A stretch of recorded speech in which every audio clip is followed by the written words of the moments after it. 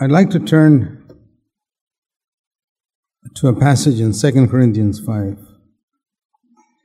We're thinking of how it will be when Christ comes back to this earth and we see Him face to face. It says in 2 Corinthians 5 in verse 10, "We must all appear before the judgment seat of Christ, that each one will be rewarded for his deeds done in his body, according to what he has done, whether good or bad." So the first thing that's going to happen when Christ comes again, and we are caught up to meet with Him in the air, and we welcome Him to this earth, He's going to set up His judgment seat. There are a few things that the Lord has told us that will happen when He comes again. And when He sets up His judgment seat, He's going to, there's going to be plenty of time to do it. Everything that we have done, every believer is going to stand there. Every believer. From the beginning of time. And one by one, each one, it says each one, which means one by one, will be, recompense means rewarded or punished. That's the meaning of recompense. For his deeds which he did in his body, according to what he did, whether good or bad. This is a very real truth. And therefore it says in verse 11, "Knowing this and the fear of the Lord, we persuade others." And since this is going to be true, verse 9, we have only one ambition, and that is to please Him. Because if that is our ambition, then when Christ comes back, I'll be ready to meet Him. I will have nothing to fear. It's like a student who has prepared very well for the final examination, and he sits down to write the examination, and he's not afraid, there's no nervousness, and he looks at the question paper, and he knows the answer to every single question. And he gets 100%, because he's prepared for it. And there could be other students sitting in their examination hall who get all nervous when they see the question paper and say, "Boy, I never studied that. And I never studied the other one. I didn't even know this subject would be coming." Like we tell children, study for the subjects that will come in your final examination. We also need to make sure, I'm not saying that children should not play games. By all means, play games. Have a little bit of relaxation. You need to sleep. But with all that, concentrate on studying for the subjects that are coming for the final examination. What is the Lord going to test in the final examination? Judgment seat of Christ is like a final examination. Every one of us has to sit for that test. What is the Lord going to test? It's good for us to know now. I don't want to get a surprise at the judgment seat and discover that I didn't prepare for the subjects that were important. Let me show you a couple of things that are going to be important in the final examination. Please turn with me to 1 Corinthians in chapter 4.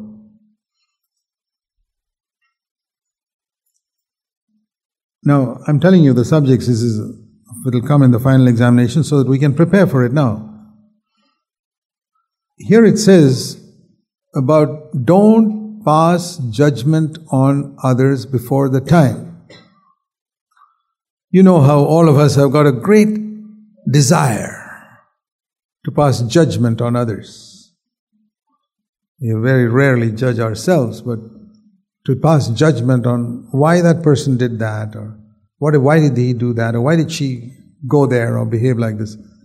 We are very quick at that. And for all those who have a great desire to judge others, what the Holy Spirit is saying, just wait. He's not saying don't judge. Wait. At the right time, judge. In other words, don't judge before you know all the facts. Isn't that a good rule? It says about Jesus in Isaiah 11:3, he would never judge by what his ears heard or by what his eyes saw. He would never judge by what his eyes saw or his ears heard. That's a very good rule to follow, because a lot of things that our eyes see are not true. One of the biggest proofs of that is the sun. The sun that rises in the east and sets in the west. Our eyes seem to tell us that the sun is moving. In fact, for 5,300 years of human history, all human beings, all the cleverest people believed the sun was moving. For 5,000 years, people much cleverer than you and me believed the sun was moving because they believed what their eyes saw. Till a man called Copernicus in Europe decided to check up, is it really true or not, and he discovered the sun doesn't move in the solar system. It's the earth that's rotating on its axis and it looks as if the sun is moving. Lesson from that, don't believe what your eyes see. And I believe that God has allowed the sun to rise and set every day to teach us, don't believe what your eyes see. It's one of the lessons God's trying to teach you by the movement of the sun. It doesn't move. So we can be so sure, I saw him do that. I'm sure he did it. Don't be so sure. Don't judge. You may not know all the facts. So it's a very good lesson for us to stop judging by what our eyes see. Don't judge by what your ears hear also. Do you know there are sounds which our ears cannot hear? I don't know whether you know that. Even if you've got the sharpest hearing. There's a thing called a dog whistle. A dog whistle has got such a high frequency that if somebody blows it, you hear nothing because it is beyond the frequency of your ear. Your ear has got a certain frequency range. Only sounds within that frequency range can be heard. If it's beyond that, you can't hear it. But that dog hears it very clearly. Because the dog's ear's frequency range is more than yours and mine. It hears that whistle. So it's called a dog whistle. And if somebody blew a dog whistle and you say, no, there was no sound. Don't believe what your ears hear. Your ears can't hear that, that's all. So I keep these two examples before me and say, Lord, I think I'm a very clever human being. That dog knows more than me about whether there was a sound or not. It humbles me to know that there are things. A dog can pick up a smell much better than I can. It can trace a criminal, these police dogs. It can just go near a suitcase and find out if there are drugs inside it. I can't. It's amazing. So when I realize these things, I obey the scripture which says, don't judge by what your eyes see or your ears hear. I'm not saying you shouldn't judge. Investigate more fully. Find out the full truth. Otherwise, we will pass judgment on people and afterwards say, oh, it wasn't true. I unnecessarily judged that person. Have you had experiences like that? I have had. And I regret it so much that it has taught me not to judge by what my eyes see or my ears hear until I have investigated it fully. I'm not saying we should be dumb and just ignore everything. All I'm saying is investigate it fully. Judge, but don't judge before the time. So that's what it's saying here. 1 Corinthians 4 verse 5. Don't go on passing judgment before the time. And what is the time? That is when the Lord comes. We are talking about the coming of the Lord. We're still on that subject. The Lord is coming. That is the time when you will see clearly and you'll be able to judge. That brother whom you thought, he's not a serious Christian, or you thought he was not much, he was not very gifted. He was sitting at the back of the hall, but he probably did such a lot for the Lord, which you knew nothing about, in secret. Maybe he gave so much of his money for God's work, which you never knew about. And you get a shock. You mean that chap gave away so much of his money for God's work? And I didn't think much of him on the earth, and he was doing so much in secret for the poor people and serving people in so many ways. I never knew about it. That day you will know. So many things. That is why Jesus said, in that day, many who are last will be standing up first at the judgment seat of Christ. And many who are sitting up in front, who you preach so well and do so many things, and you think they are going to be the greatest people in God's kingdom, they'll be at the end of the queue. Because it will be shown that God was not so happy with their life, they just impressed you. So, he said that. He didn't say everybody who's last will come first and everybody who's first will come last. That's not what he said. There are people like Paul and Peter and all who were first, who will be first in the final day too. And there are others who are lazy and last in the church today. They'll be last in the final day too. But many, not any, not all, but many who are first will be last, and many who are last will be first. It's true. Because we don't see clearly what people are doing in secret. So that's what he's saying. Don't judge till the time comes. Because when the Lord comes, there are two things he's going to expose. Here is what I said. The subjects that are going to be important in the final day. Here are two subjects that are going to be very important in the final examination. Get ready for it. Number one subject, the things hidden in darkness. What are the things hidden in darkness? First of all, our thoughts. And then all the things we do which other people can't see. So when the Lord comes, He's not going to primarily reveal the things that were done in public, like, the things you've done in the church and the things you did in the presence of other believers.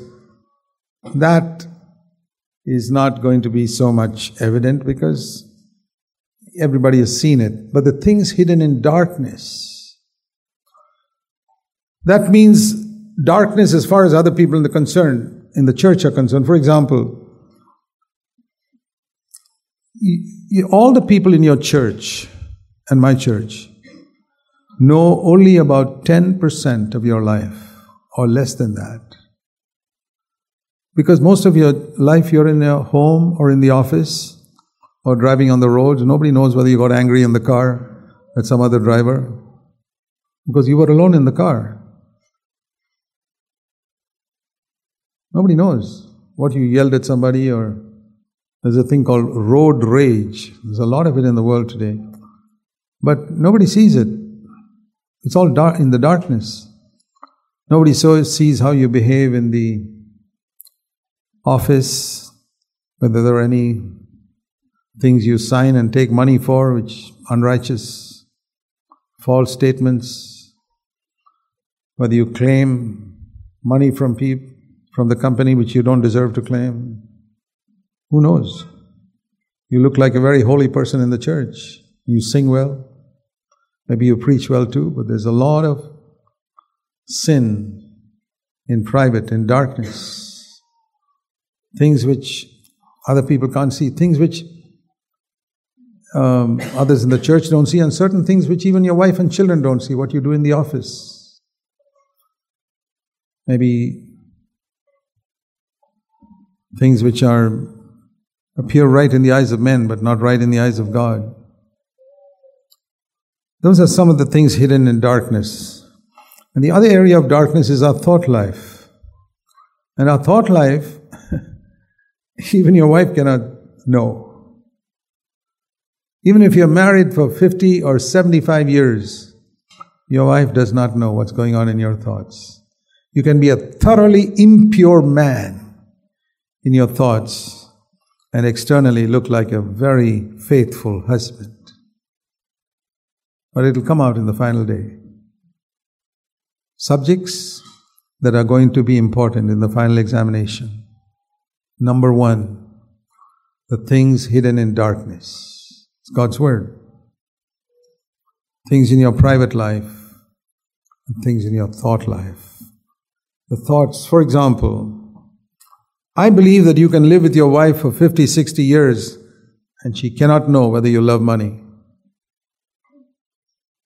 Because it's so easy to pretend that you don't love money.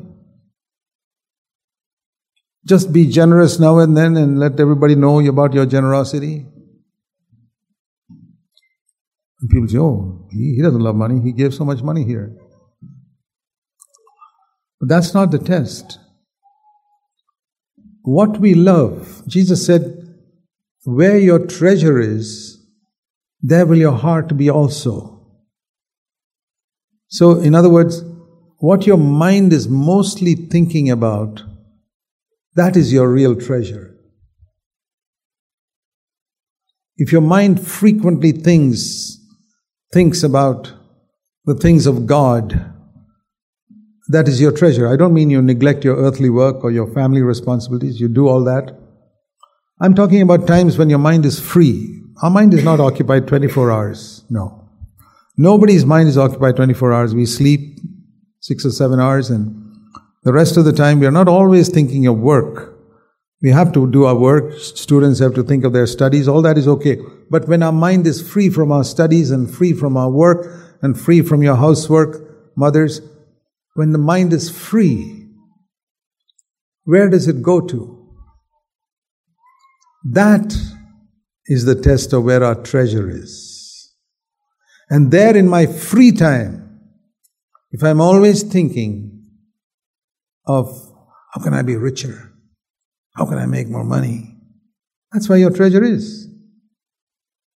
Somebody else may be thinking, well, what can I do for the Lord now? That's where his treasure is. But who knows that? Not even your wife.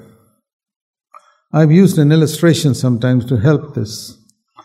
The Bible says in Colossians 3, set your mind on the things that are above and not on the things on the earth. You know that verse, Colossians chapter 3, verses 1 to 3. Set your mind on the things that are above, where Christ is at the right hand of the Father, and not on the things of the earth. And the way I illustrated, we have to think about many things on the earth. We have to concentrate on our work. When you drive the car, you have to concentrate on the car. You have to make sure your car is working. A wife has to concentrate on cooking food and looking after the children. So the illustration I've used is of a rubber band. See, for example, if this is a picture of, this top part is a picture of heaven and this bottom of this pulpit is a picture of earth. If I tie a rubber band to this mic here, that is my mind set on the things above, and I have to stretch it to the things of earth for 8 hours for my work, stretched. And for 1 or 2 hours of driving on the road, it is stretched to earthly things, or your wives and mothers have to stretch it to look after your children and looking after cooking and everything. It may be 10 or 12 hours. The mind is stretched to so many things on this earth. Absolutely right. We have to be faithful in that. Now my question is, when you've finished all your work, when this work is all done and the rubber band is released, it goes back up here to the things above. But with most Christians, it is not like that. The rubber band is tied down here at the bottom, and then it's stretched up church service time for 1 or 2 hours, and maybe 15 minutes of reading the Bible a day. And then when that exercise is over, 2 hours on a Friday or Sunday, it's released back to the things of earth now. How to make more money, and what pleasure can I get from somewhere. This is the difference. It doesn't mean that a man who set his mind on things above doesn't care for things of earth. He does his work or not much more faithfully than the other person whose mind is set on the things of earth, because God helps him. So setting your mind on things above, the way to test it is when you're released from, during the day, from all earthly responsibilities, even if it's only for 15 minutes a day, because you were so busy that day, where does your mind go to?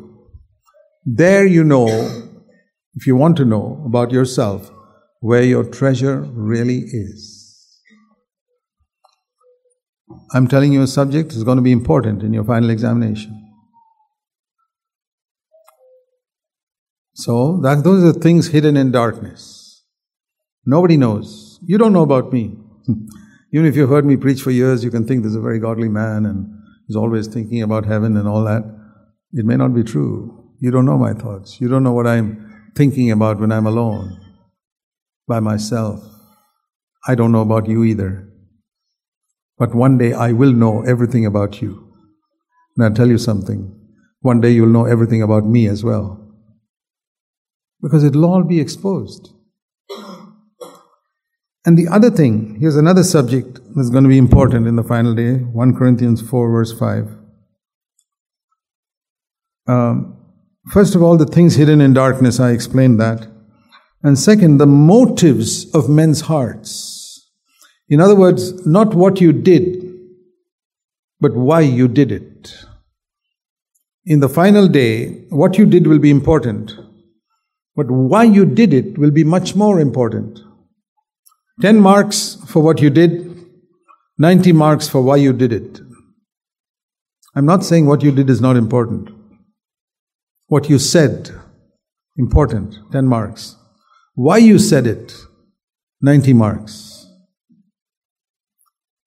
Think if you evaluate your life like that, we can do so many good things and get 10 marks, 10 marks, 10 marks, and we are losing 90 marks all the time. Because the motive with which you did it may have been completely wrong. It may have been for your own honor. Take something like preaching. Isn't preaching a very good thing? Very good. Think of reaching out to the world through television, etc. And everybody admires a person who preaches so powerfully. But God, 10 marks, clear gospel, he has preached. But he still fails because the 90 marks goes for the motive. And his motive may be, I want to get money from these people. I want these all people to come up with an offering for my ministry or my church. Or maybe I don't need their money, but I want their honor. I want them to think of me as a great preacher or something like that. Motive. 90 marks for motive, 10 marks for the sermon. Or some other thing you did for the Lord. 10 marks for that. Very well done. 90 marks for why did you do it? Many of us do some things for the Lord. It's excellent. You do things for the Lord. Very good. Give yourself 10 marks if you did it very well. And then give 90 marks for the motive with which you did it. And you'll suddenly discover that you have failed in that subject, where you thought you had passed. The hidden motives of the heart is going to be very, very important in the final day. Subjects that are important in your final examination. Concentrate on those subjects. This is how we can be ready for the coming of the Lord. What if we have failed in our past life? Thank God we can confess it. Ask the Lord to forgive.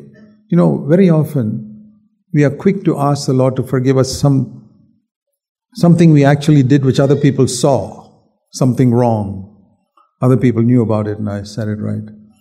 But we are not so careful to confess thoughts that were bad or an attitude to somebody else that was not good. Can you think of the last time you confessed to the Lord an attitude of yours towards some other brother that was not good? Then when you went to the Lord and said, Lord, I'm really sorry I had this wrong attitude towards that person or that sister. When was the last time you did that? Or when was the last time you went to the Lord and said, Lord, that is a good thing I did, but my motive always was to get some glory for myself. I did that in the church, but I wanted everybody to know it. And I wanted to get some for myself. I get 10 out of 100 for what I did. And the other question, 90, 0. 90%, 0. If you evaluate yourself like this, you'll be ready for the final examination. I'm telling you, before God, that's what I do. I prepare for my final examination.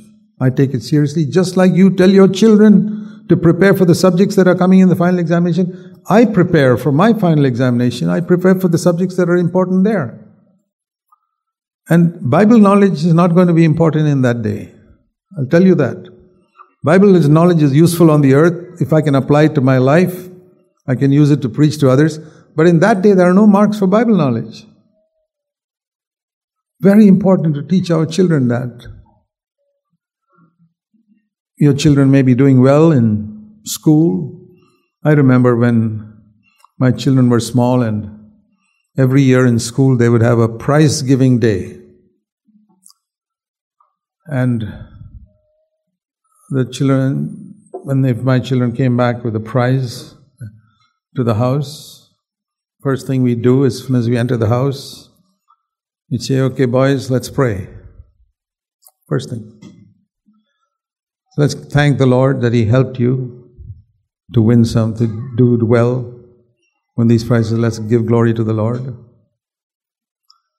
And then I would tell them, now keep these prizes away somewhere in your room. Don't display them in the sitting room for everybody to see. It's not important. Your report card and all, keep it away. Don't show it to anybody. Show it to daddy and mommy, yes, but not to others. And then I would tell them, I used to do this regularly, every year. Remember, my sons, when Jesus comes back, He's not going to ask you how much you got in physics, how much you got in maths, how much you got in social studies, or no. There were 800 students sitting there in the school today who never got any prizes, who disappointed and went home. But I say some of them may have been better than you in being kind to others and in helpful in the class and in being friendly. They'll get a better prize than you. You got a prize over here. This is not going to count in the day of judgment. I said that to them every year. I hope you will tell your children what is important in the final examination. The real final examination that's coming for all of us. The things that are hidden, they're done in secret. Jesus said, if you give money, don't let even your left hand know what your right hand has done. Give it in secret. Don't let anybody, as far as possible, don't let anyone know. Sometimes it's unavoidable. Because if you want to give a large gift to a ministry, you have to give it in a check. Then of course people will know. There you're not disobeyed the command. Because some people say, oh, I can't give it in a check because everybody will know I gave it. No, it's perfectly okay. The question is, what is your motive? Not whether people knew that you're the one who gave it, but why did you want people to know? If you did not want people to know, you're perfectly clear, 100%. Even though you gave it in a check and the treasurer there knew that you're the one who gave that money, perfectly okay.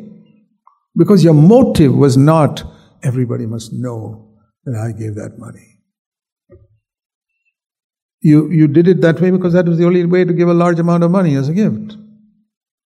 A lot of people in our church drop checks because you can't put so much money into an offering box. They are not guilty. They're not trying to show how much they gave. They don't want it. So don't feel guilty about that. Motive. What is your motive? What's your motive in writing that check? So that everybody should know that you gave it? No. Your motive is, I don't know how else to give such a large amount. I can't give so many currency notes in there. Motive. And I'll tell you, the only person who knows the motive is you. Don't judge another person in this area. Because when we judge others, there's something else that's going to happen in the day of judgment. Jesus said in Matthew chapter 7, it's good to know these things. Matthew chapter 7, He said,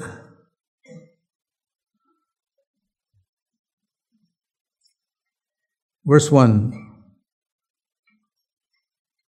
verse 1 is don't judge lest you be judged. Verse 2 tells us how we will be judged.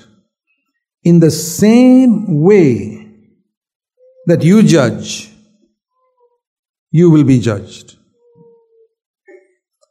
And by your standard of measure, it will be measured to you. In other words, have you been very hard in judging other people? God will be very hard in judging you. Have you been very strict in judging other people? God will be very strict in judging you. Have you been lenient and merciful in judging others? God will be lenient and merciful in judging you. It's good to know that now. Matters that are important for the final examination. In the way you judged others, you will be judged. So it says here in the next verse, don't keep looking at the speck in your brother's eye. You know, we see something wrong, small thing wrong in a brother or a sister. And immediately you go around telling other people, oh, did you see that sister, what she was wearing, or this thing or that thing, what is that brother was doing, did you see? Okay, fine. You will be judged in the same way when you stand before the Lord. For some small little thing you did wrong, the Lord will pick you up on that, because that's the way you judged all the other people. Some small, irrelevant, unimportant thing you went around judging others on, God will do exactly the same to you. Be ready for the final examination. I've often said in my home church, my brothers and sisters, if you listen to me and take seriously all that I teach you from God's Word, it's like these tutorial colleges that train people for medical college examination and IIT entrance test and medical college entrance test, how they say, guaranteed good results. Come here to our tutorial college for 1 year. And I say the same thing. Take everything that you hear in CFC that we preach seriously, guaranteed. You can even get 100% in the final examination. Yes. You can get it. Take these things seriously. Don't just hear it today and forget it tomorrow, please. Till Christ comes. Take these things seriously. You see a speck in a brother's eye? Don't leave it. He has not asked you to remove it. First of all, remove the beam from your eye. You know what the beam is? Have you ever meditated on, Lord, what is this log in my eye? I'll explain to you. You can preach it in your next sermon. The log is a judgmental attitude to that brother. Got it? That is the log. A judgmental attitude to that brother's small little mistake in him. I'm telling you seriously, if you take these things really to heart, you'll be ready for the final examination, without a doubt. Let me show you another verse in James in chapter 2. Don't get discouraged if you don't know these verses. I'm a teacher. God has appointed me as a teacher of the Word. It is my responsibility to teach the Word accurately, correctly, to show you the verses that you don't know, to show you the verses that are important for the final examination. That's my job. That's what a school teacher does. The school teacher says, listen, these are the subjects to your students. This is what is coming in the final examination. Please prepare for it. That's exactly what I'm doing. Here is another verse, James chapter 2 and verse 13. It's a scary verse. Some verses in the Bible are scary. Judgment from God will be merciless to one who did not show mercy to other people.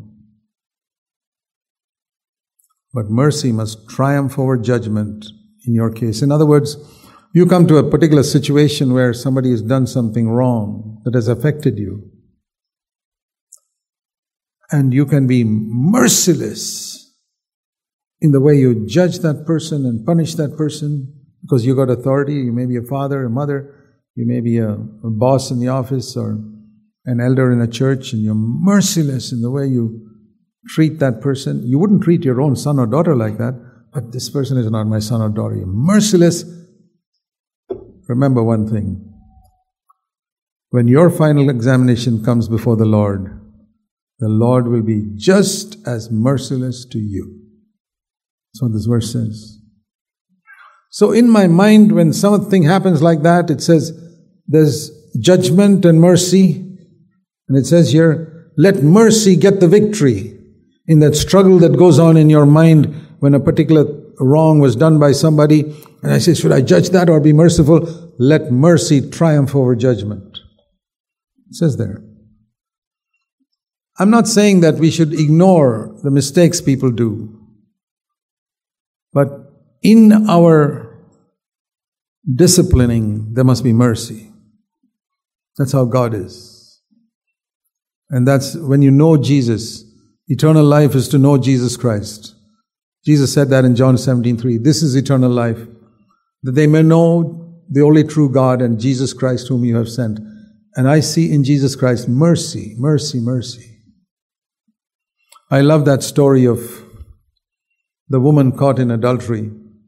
Adultery is a terrible sin. It's a terrible, terrible sin. I find even among Christians nowadays, they don't take it seriously. Adultery, fornication, sexual sin with someone you're not married to, even in your thoughts. It's a terrible, terrible sin. Or watching somebody committing sexual sin. That's what pornography is. Watching someone committing sexual sin. That is my definition of pornography. And you sit and watch it. And some people even pay money to watch it. Okay? It's a sad thing if such a person calls himself a believer. But it's a terrible sin. But if we are not careful about these things, about judging others, we need to be merciful. Jesus looked at that woman. It was a terrible sin, and the law of God was very strict. Women who commit adultery must be stoned to death. Not because God loved stoning people, not at all. But it's because God had to teach Israel adultery is a serious sin. A woman must be faithful to her husband. A man must be faithful to his wife. And the way he taught that seriousness was, if a man and a woman commit adultery, both of them must be stoned to death. So, this woman is brought before Jesus by the Pharisees, and they tell Jesus, Moses said this woman must be stoned to death. What they did not know was that Jesus himself gave that law to Moses 1500 years earlier when he was in heaven. He was the one who told Moses from heaven, women caught in adultery must be stoned to death. The same person who is sitting here now was the one from heaven who said that 1500 years earlier. And now the question comes, are you going to keep that law? And Jesus, I like that. I've learned something from that myself. It says he scribbled on the sand. I know what he was doing. He was a man like us. He was saying, Father, what should I say? That is the law. I cannot change the law. What should I say? And he gets a word from the Father. Tell them, the one who is without sin, throw the first stone. So he says it. It's a wonderful thing. I learned something from that, to listen to the Father in tricky situations. What shall I say? I've been in situations like that, where I say, Lord, what shall I say? Give me a word. And Jesus says, one without sin, cast the first stone. Now, some of those Pharisees could have pretended, yeah, there's no sin in my life, but he knew that if he dared to say that, Jesus would publicly reveal all his past sins, because he knew that Jesus could see through people. So he said, I better go away quietly. So one by one, starting at the eldest, they all left. Till there was one man left who was without sin, who could throw the stone according to Jesus' own teaching. And that was Jesus himself. He could have done what he himself said, practiced what he preached, take a stone. But what did he do? Beautiful. If you haven't seen that verse, you must see it. John chapter 8, verse 11. He looked at her and said, has no one condemned you? Verse 10, John 8, verse 11. And she said, no one, Lord. And Jesus said, I do not condemn you. Go and sin no more. Mercy triumphed over judgment. Even though there was a law which said, you must stone the woman caught in adultery. Jesus was the one who gave that law. He had the right not to do it. I love that. To me, it's a very precious passage of scripture that teaches me. He didn't say, be careful. He didn't say, oh, adultery, it's not a serious thing. It doesn't matter. I mean, we all sin. Never mind. He didn't say that. It's a very serious sin. Don't sin again. Don't ever go and commit adultery again. That is the balance. I've often said that in CFC, we preach the full gospel. And the full gospel, some people say, is Jesus is Savior, Jesus is baptized in the Holy Spirit, Jesus is healer, and Jesus is coming King. What about Jesus is the overcomer, Revelation 3:21? And you must overcome as I overcame. That's not even there. Healer, I'll tell you honestly, I don't care if I'm not healed all my life of some sickness. I can still please the Lord and go to heaven. I want to be saved from sin. I want to be baptized in the Holy Spirit. And I believe He's coming King. But here is the full gospel we preach in CFC. 2 sentences that Jesus says. Number 1, I don't condemn you. Number 2, don't sin again. That is the full gospel. All in one sentence, John 8:11. Number 1, no condemnation. Because Christ has died for my sins and all of it is blotted out. His blood was shed for me. He hung on the cross and He was cursed for me so that the curse will never come upon me. No condemnation. Zero condemnation. What's the second part of the full gospel? Never sin again. That's the part which is left out. That is the full gospel, John 8:11. Tell me where you hear it preached. I traveled in many churches and I never heard it preached. For years and years and years and years till I saw it in scripture. And I said, I'm going to preach it myself. Tell me, show me some place where this gospel is preached. No condemnation as far as the past is concerned. Future, don't sin again. That's all we preach in scripture. Mercy for the past and strength and power to overcome sin in the future. So, what shall we do about failures that we have made in our life? We've blundered and we failed. Confess it. As soon as you confess it, 1 John 1:9, if we are faithful to confess our sins, He is faithful to forgive us our sins and to cleanse us from all unrighteousness. What a wonderful promise. And it doesn't take time, it's immediate. And not only cleansed, Hebrews 8:12, I will not remember your sins anymore. That's even better. That means when God looks at my past life, He looks at me as if I've never sinned in my whole life. Doesn't that give me great boldness? I've often thought of it like this. Supposing I had never committed one sin in my life, thought, word, deed, attitude, motive, no sin, how bold I will be to stand before God. I'd say, God, I've never sinned in my life. I can come freely to you. That is the boldness I have because of the blood of Jesus Christ. It has blotted out my past, cleansed me. I acknowledged it, He cleansed me, and He says, I will not remember it. Other human beings will remember. Okay, let them remember. That's their business. But God says, I will not remember, and I only care for God's opinion. But then, what about after that? What about the second part of the full gospel? I don't condemn you. Finished. Now I need to overcome. Now, in the final day, the Bible says that we read that everything I did in my life will be, we saw that at the beginning in 2 Corinthians 5, whether good or bad, will be exposed in the final day. And I don't know how it's going to be done, but the way I picture it is It's a human, many things about heaven are a picture, we don't know it fully. But I think it'll be something like this, that God will, on some type of video screen, show the whole world, all believers who were there from the beginning of time till now, will show my whole life on a video screen. One by one our turn will come. And I think of my turn coming, and my whole life will be shown there from the time I was born again. Because before born again I was unconverted.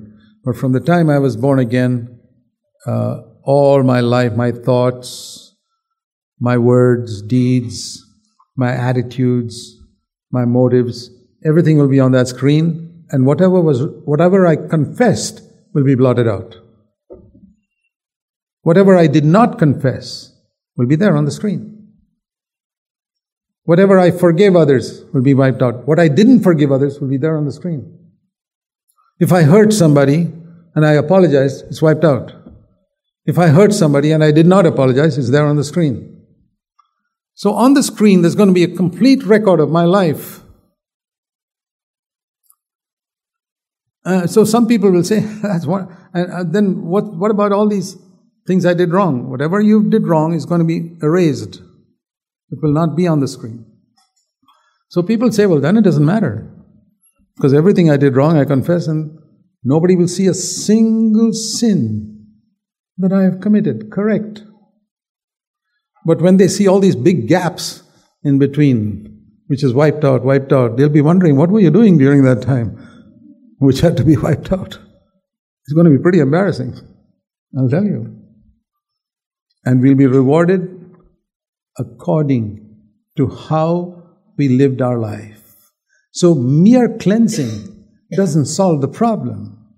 It's erased from the tape, but there's a huge section of blank tape which should have been filled with a lot of good things. And people don't need much of an imagination to think what you were doing in those blank spots. Even if it's wiped out, they know. I know. And there's another big blank spot there, another big one. They say, I know what this guy was doing.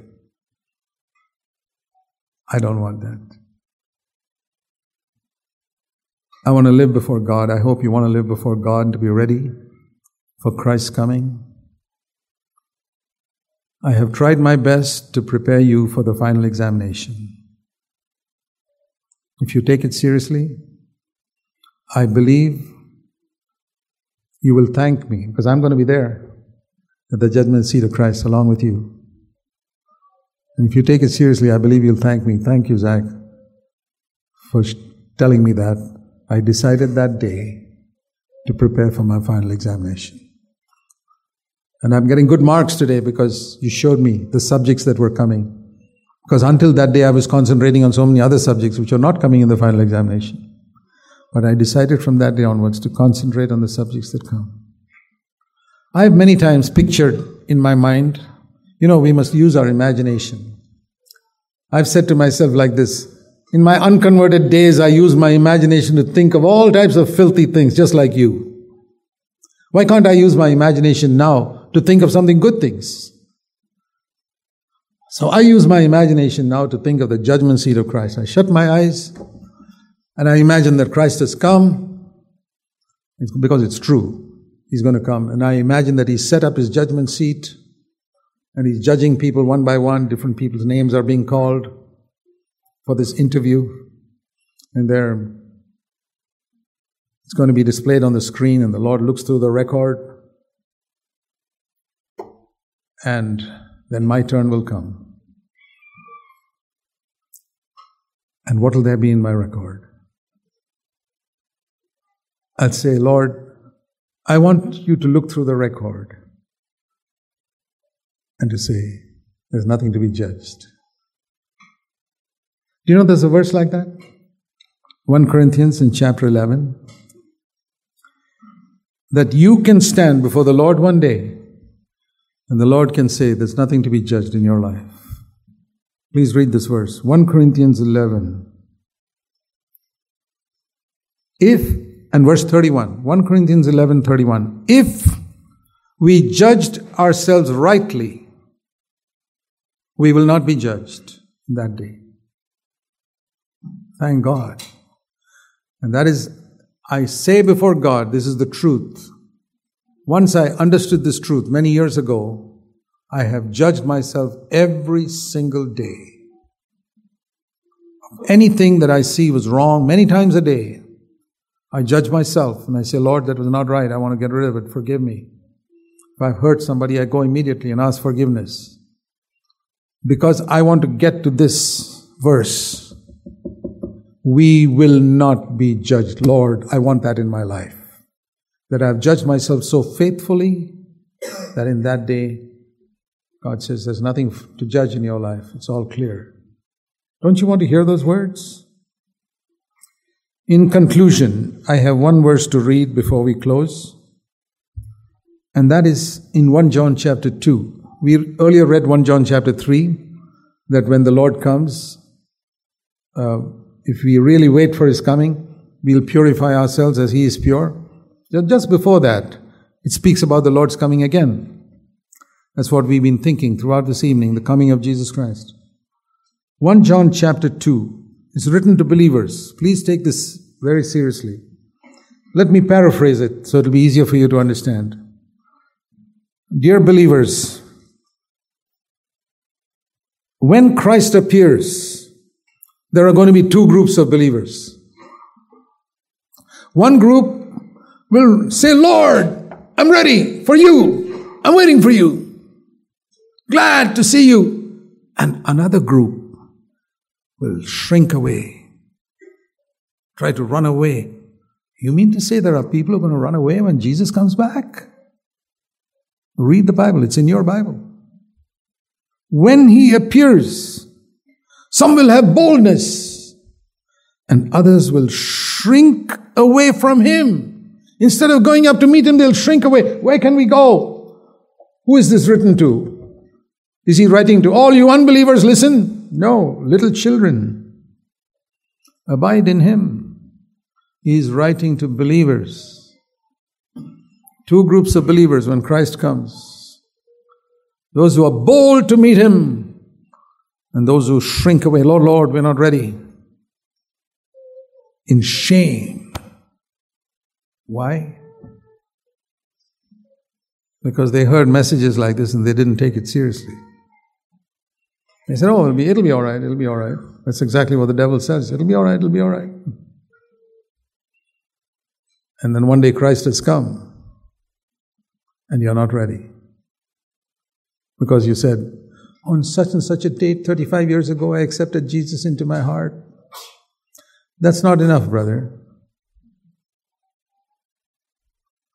Jesus said, John 10, 27, 28, my sheep hear my voice and they follow me, therefore I give them eternal life. Have you read it? Go to John 10, 27, 28. My sheep hear my voice and they follow me, I give them eternal life. It's not that 35 years ago I asked Jesus to come into my heart. A lot of people are deceiving themselves with that. It's not only a narrow gate that leads to life. Jesus said there's a narrow gate, a narrow way that leads to life. Coming to the starting line does not mean you've finished the race. Let us run the race and get to the finishing line. The starting line is being born again. Are you going to be at the finishing line or not? Let's pray. I believe we have heard some very serious and important things today.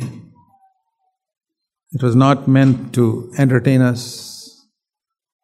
It was meant to prepare you seriously for the final examination. Thank God you came today. Thank God you didn't find something else more important, that you missed this meeting.